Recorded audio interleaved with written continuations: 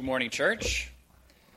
Today's scripture reading comes from the book of Luke, chapter 16, verses 13. Luke 16:13. No servant can serve two masters, for either he will hate the one and love the other, or else he will be devoted to one and despise the other. You cannot serve God and wealth. May the Lord bless the reading of his word.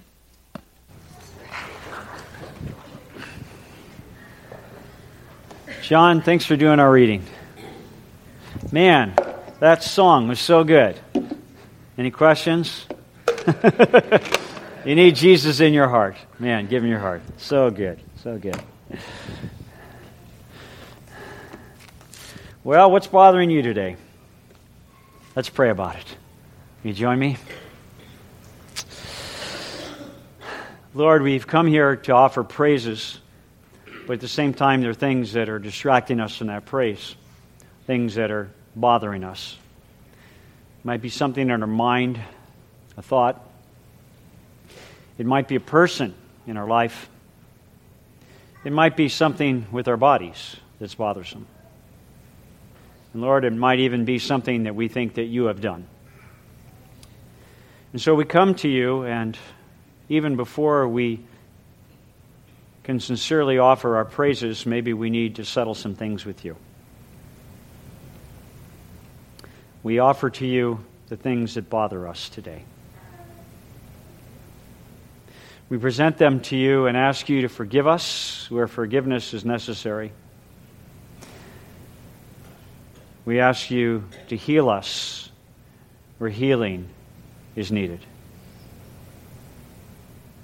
We ask you to help us forgive others where that needs to take place. We pray, Lord, that you might fill our minds with what is true and honorable and pure and praiseworthy, and remove those thoughts that are bothersome. And Lord, we pray now that you'd enable us, by the power of the Holy Spirit, to praise you well, to honor you, to serve you, to give you a reflection of the glory that you so deserve, reflected from us. May your Spirit fill us. May your Spirit teach us. And Lord, while we're praying, we want to pray for those who are suffering hardship because of the government shutdown. We pray, Lord, that you'd minister to them in a physical way as well as emotionally, that you would provide for them and show us how perhaps we, as individuals and a church, can help meet their needs. We pray that our government leaders would work through their differences and come up with an equitable solution that would be good for our nation. And that might be done this week. Thank you, Lord, for hearing our prayers. It's in Jesus' name we pray. Amen. A friend of mine sells chicken feed to people in Greece. He lives there and he sells chicken feed. He makes a business out of it, and one of his favorite publications that he gets is the Chicken Gazette. I don't know if you subscribe to that, but he told me that in one particular issue of the Chicken Gazette, there was a true story, and it was about the FAA, the Federal Aviation Association, that has a gun for shooting chickens. Now, they don't shoot at the chickens, they actually shoot chickens. I guess they go to the supermarket and they get a whole chicken that's already been plucked and everything, and they shoot this chicken in order to test the integrity of an airplane windshield. And so they shoot it against the windshield of an airplane, and the gun shoots this chicken at 500 miles an hour to simulate an airplane flying and running into a bird. Well, our friends across the pond in the UK heard that we had such a marvelous chicken gun, and they want to know if they could borrow it because they wanted to test their windshields to see if the integrity of The windshields on the British planes meet the American standards and whether their planes can withstand a bird at 500 miles an hour. So they borrowed our gun and they loaded it and they shot it at their windshield, but they had a problem. The chicken went right through the windshield, right through the pilot's seat, and right into the bulkhead behind the pilot's seat. They found that unsatisfactory. They tried it again. Same thing happened, through the windshield, through the pilot's seat, into the bulkhead. 3 times this happened. Finally, they lifted up their hands in despair and said, we better contact the Americans and have them review what we're doing and find out what's wrong here. So they sent all the data to America. The Americans came back with some advice. And the advice was this: next time, don't use a frozen chicken. And that, as Paul Harvey, that great journalist, would say, is the rest of the story. Your life is a story. Your story is still being written. And you're the main character of the story that's being written. Some of you are in chapter 3. Some of us are in chapter 50-something or 60-something, perhaps. But the most important part of your story and my story is what we will call the rest of the story. If you take out your sermon outline, you'll see that's our first principle. Number 1 is the rest of your story is what matters most. The rest of your story is what matters most. And I'll be talking about this and I'll explain it in a moment, but first I want to remind you where we've been. We're in a series entitled Encountering Jesus.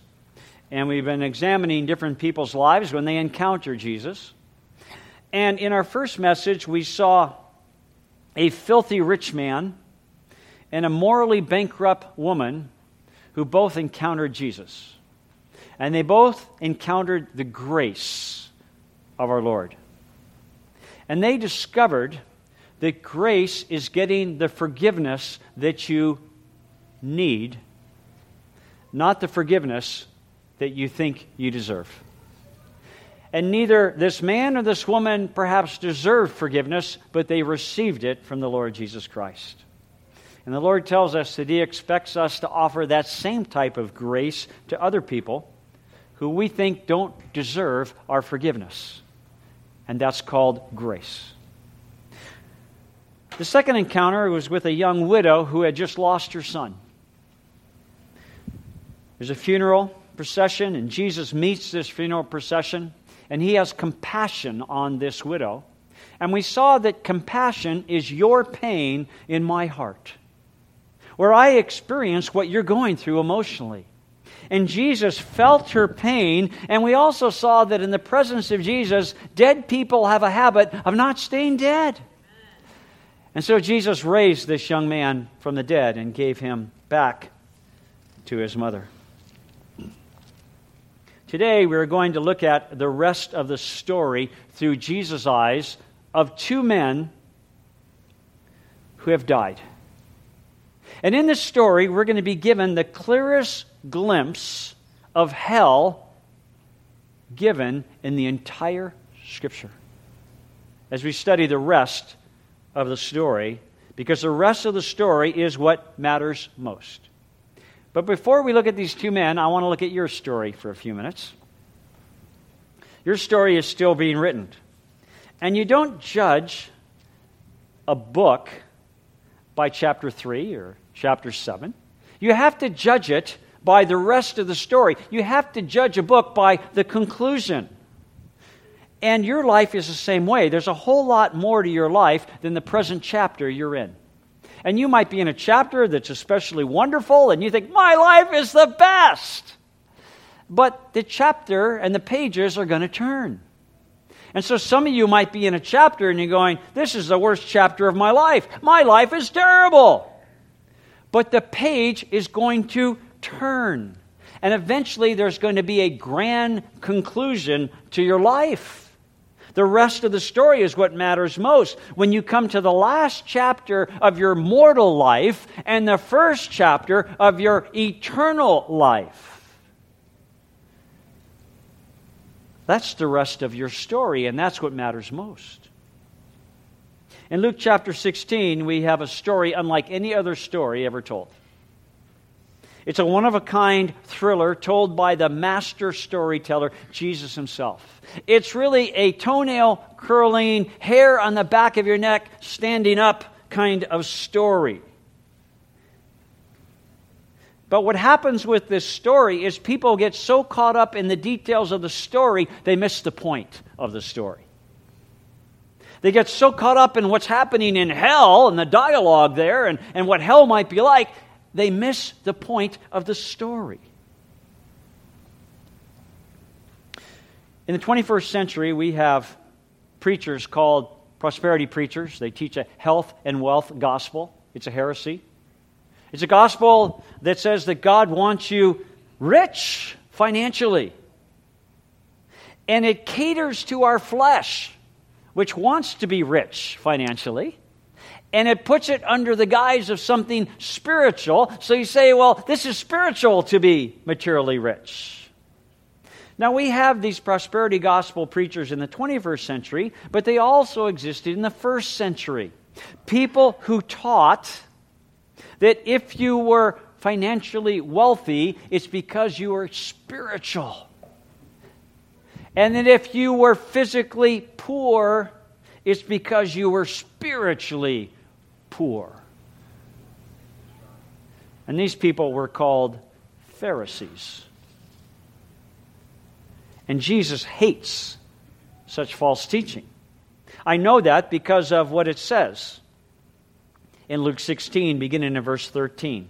Before Jesus tells his story to illustrate his point, he tells you what the point is.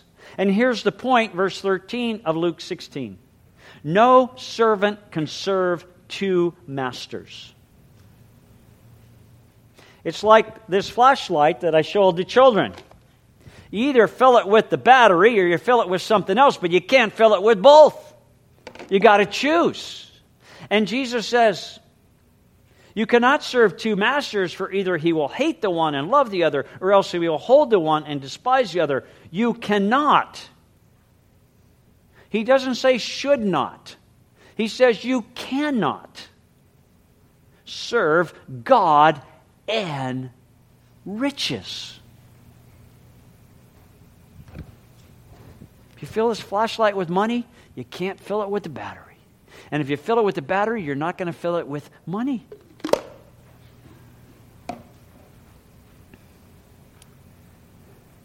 Verse 14.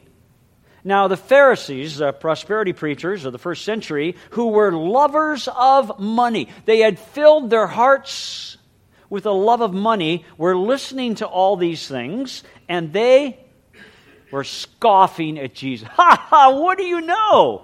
What do you mean?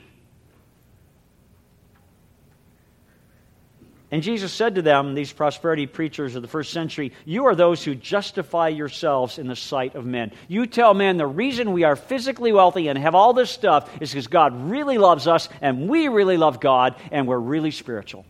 And men buy it. But God knows your hearts. He knows that God's not in it. You have no love for God. God knows your hearts, for that which is highly esteemed among men is detestable in the sight of God. Now, it's important to understand what Jesus is not saying. He's not saying it's wrong to be wealthy. He's saying it's wrong to love wealth. By the way, do you know who the wealthy people are? The wealthy people are the people that have more than you. That's what we all think. None of us think we're wealthy. We always think it's that other person that's wealthy. The person who has a nicer car or a nicer house. They're the wealthy person. But there's somebody who thinks you're wealthy. And in other words, like 90% of the world thinks you're wealthy. Because you're sitting in this room today in America. And you are. And so am I. It's not having wealth that's a problem. It's loving it. And it's a problem for both the poor and the rich. The poor can fall into the habit of loving money too. It's not how much you have. that's the problem. It's how much of what you have has you that's the problem. Principle number 2, how you are living reveals what you are loving. How you are living reveals what you are loving, and you can't be loving God if you are loving money. You cannot be loving God if you are loving money. Look again at what Jesus says in verse 13. No servant can serve two masters, for either he will hate the one and love the other, or else he will hold to one and despise the other. You cannot serve God and riches. Now, the problem that most of us have is that we believe this in theory, but it's hard to live it out in practice. Because everything in our flesh desires wealth and riches. And everything in our society is teaching us to love wealth and riches. And that's why Jesus says you have to look at the rest of the story. If you just look at a portion of the story, you're going to agree with the world's teachings. But you need to see what happens after this life.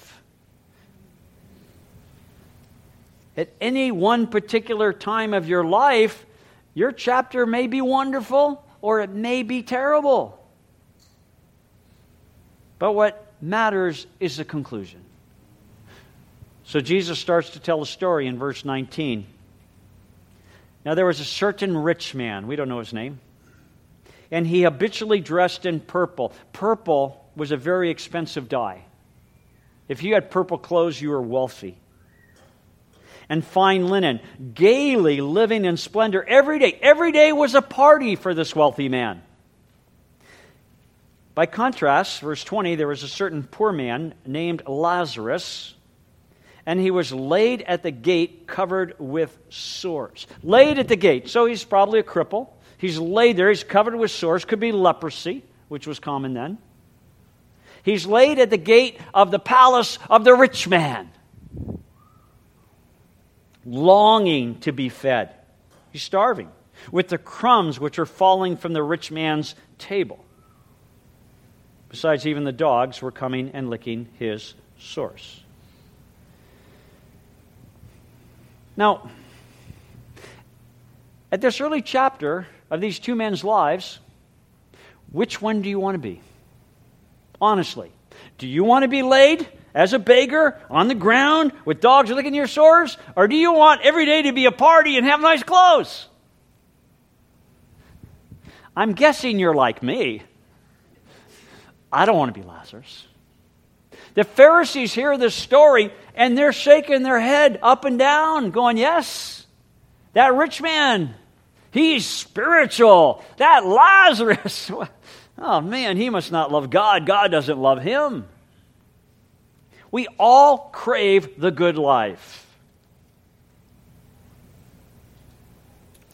The danger is we compare page 126 in our life with page 126 of someone else's life.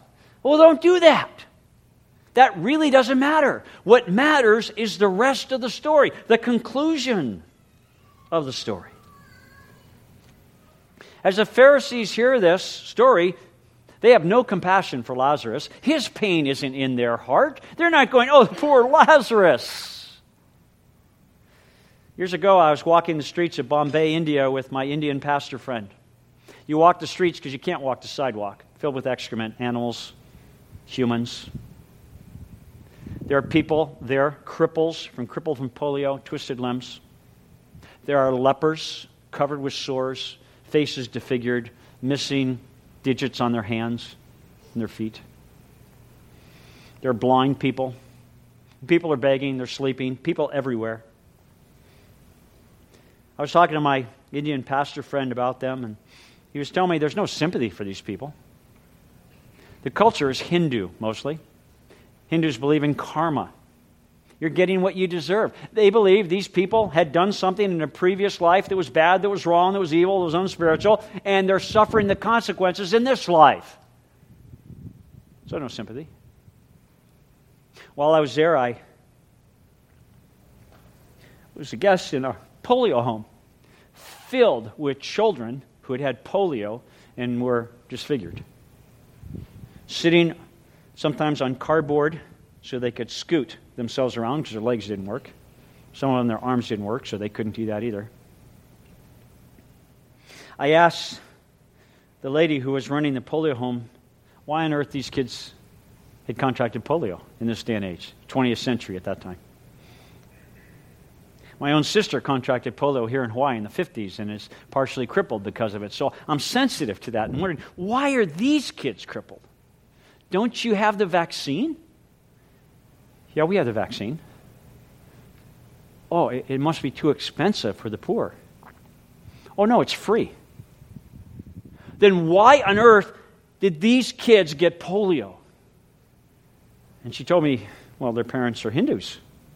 It's karma. Parents believe if they're going to get polio, they're going to get polio. It's the punishment for how they lived in a previous life. I was appalled. The wonderful thing about it, though, is this polio home was run by Christians. And these little children came to know Jesus Christ as their Savior. And so chapters 1 to 10 might be horrible, but the rest of the story is amazing. They're going to get resurrected bodies and live with Jesus forever. But you got to play the movie forward. As John Townsend, the Christian counselor, tells us of our lives. You got to look at the conclusion. You have to look at the rest of the story. Like the Pharisees of Jesus' day, Hinduism associates material prosperity with godliness. And Jesus hates that. Because everyone, regardless of social standing, regardless of physical or mental health, is loved equally by Jesus. Equally by Jesus. And is given the same opportunity for eternity. Yes, thank the Lord. Which brings us to principle number 3. Your physical wealth. And you could put the word health there too. Is not an indicator of your spiritual wealth. And you could also put health there as well. Your spiritual wealth or health is not an indicator of your physical wealth or health is not an indicator of your spiritual health or wealth. You know, it would be safe to assume that while Lazarus was alive, that he asked God why. God, why? I love you. Why am I a beggar? Why am I hungry? Why do I have all these sores? Why does that man living in that beautiful home have all these riches and he doesn't love you and I love you? Why, God? Don't you love me? I'm sure Lazarus cried out, Lord, help me. And it seemed like God didn't. Ironically, the name Lazarus is a Greek form of the Hebrew name Eliezer, which means God helps. Must have felt like a mockery to Lazarus. When people says, hey, God helps, here's a crust of bread.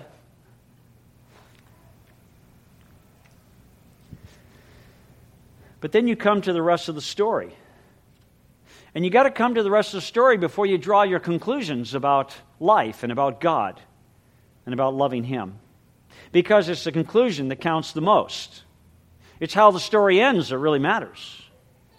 More than 30 years ago, I decided I would read what is called the greatest novel ever written, War and Peace by Leo Tolstoy.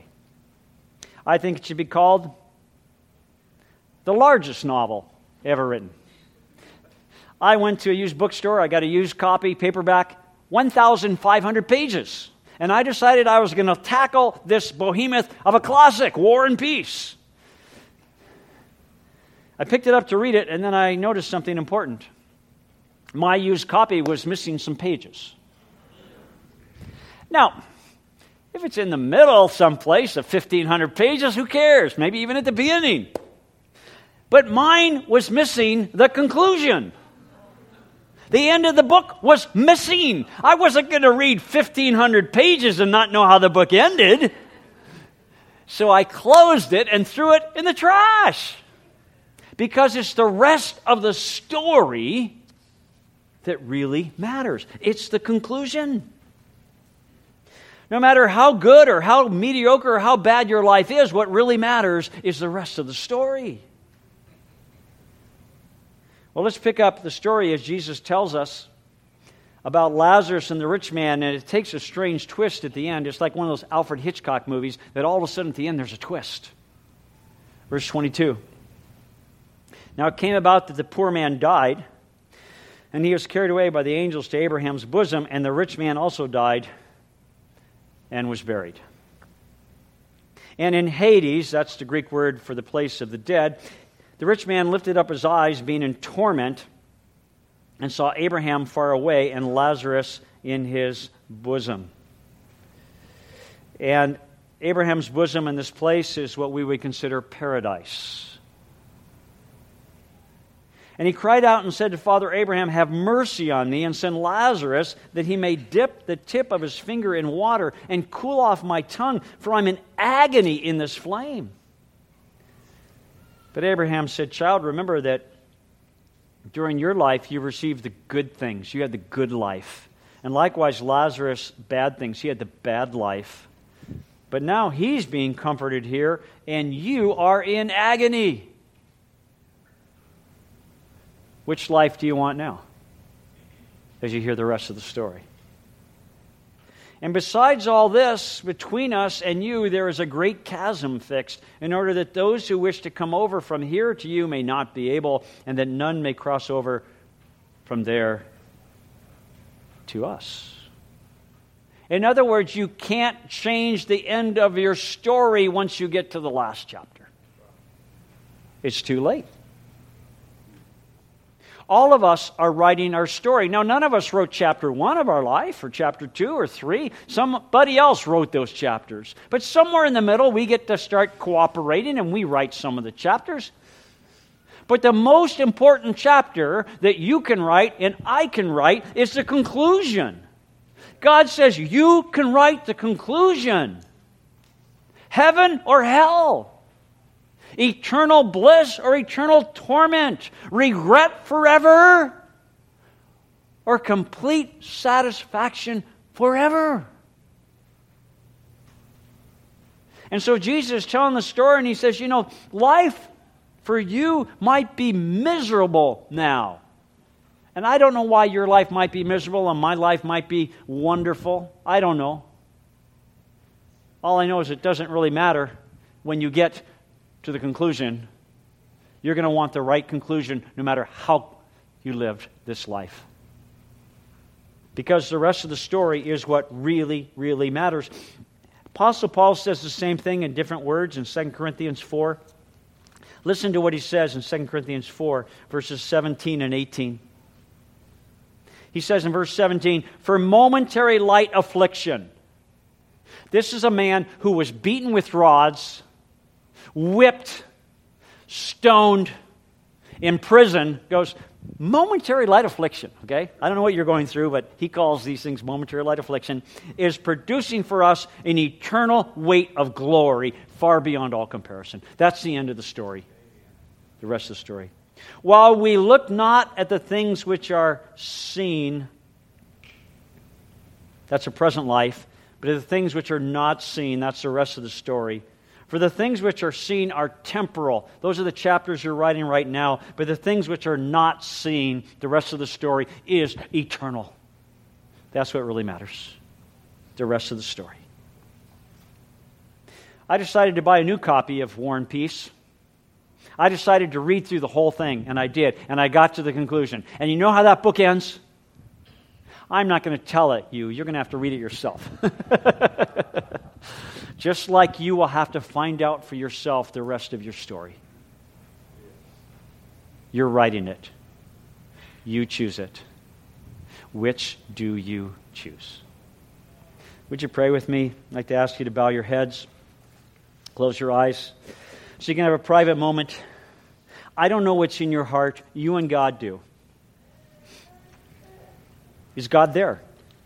Is Jesus there? He comes when you say, Jesus, come into my life and save me, or something to that effect. And then he comes in. Just knowing he died for your sins, just knowing he rose from the grave is good, but it's not enough. You have to say, Lord, come into my life. I believe. I place my faith in you. Let him fill that place in your heart that is shaped like Jesus.